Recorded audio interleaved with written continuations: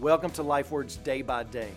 Last week we observed where Jonathan reminded David of God's promise to David that God would make him the king. That chapter ended with Saul being forced to stop his hunt for David because he had to face Philistines as they were raiding his land. But now, finally, it looks like Saul will get what is coming to him. Finally, the tables have turned and David now has the upper hand. I mean, what are the chances that Saul would choose the same cave that David was hiding in along with David's men, and that Saul would enter the cave not with an entourage, not with a torch and a spear or sword, but comes in for a quick potty break and makes himself completely vulnerable?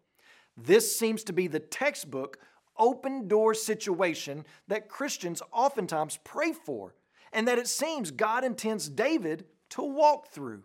So finally, God's people will be rescued from a crazed, tyrannical king, and the kingdom of God will be ruled by a righteous man. The army of God will be led by a military hero. So enemies beware, let the people rejoice. And so at the end of verse 4 in chapter 24, we see David sneak up behind Saul, maybe duck walking his way in there in the darkness. And he reaches for Saul's robe, grabs his pocket knife, and quietly slices off a piece of the robe. Wait, what? Slice off a corner of his robe? What is this? Why doesn't David send a shank right through him like Ehud did Eglon? Doesn't the end justify the means?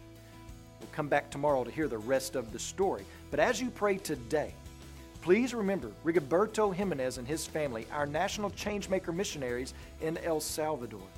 And also remember the Lao Life Word broadcast that's heard throughout Laos.